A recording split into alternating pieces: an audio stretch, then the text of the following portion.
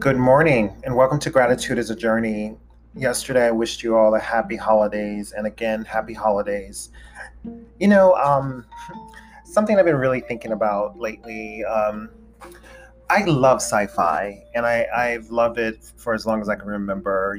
Maybe I would say my probably around age 8, 9, 10. I started to get interested in it, and then by my teens, I was totally enthralled by, you know, movies like Planet of the Apes, horror films, of course, and a lot of other things. I won't give you the whole list, but the reason I brought up Planet of the Apes, it's a really great film, the original one, and the new one, but the original one was totally an amazing film, and the topic too, how the oppressors eventually become the oppressed, and almost like slaves, to the beings, the creatures that they oppressed for centuries, being the chimpanzee, the monkey, the gorilla, the whatever, within that family, within that pool.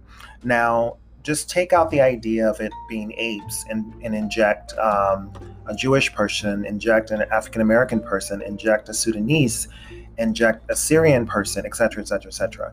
So imagine if the coin was flipped and those people that are so in chaos and have been so oppressed through the years, they began to rise, which some have, and then they become, the hierarchy within the system. But if they were to flip the coin and be as cruel as their oppressors were, it would just be another form of an altered reality, but the same reality, if you know what I mean. So, saying that, we have to be really conscious of what we're fighting for. We say we're fighting for equality, we say we're fighting for, lives to matter, especially here in America, Black Lives Mattering, and all of the world in wars and genocide, etc., which is very, very important. I agree with each and every one of you. However, I have been observing like the coin being flipped, and people that have normally been pushed down are getting opportunities, but when those opportunities are presented, they are not the most gracious. They come into it like a bulldozer to let a person know they're there. That's not necessary.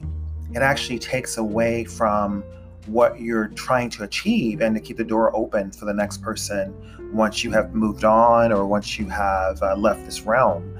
You know, we have to be conscious of how we do things, and that's the most important. So if you haven't watched Planet of the Apes, the original, just really look at it through those eyes, understanding the dichotomy of the oppressor and the oppressed, and then how the script is flipped, and then how the former oppressed is behaving, and how some are, have humility or empaths or kind, while others are very cruel, So let's be conscious of that. And I'll leave you with that.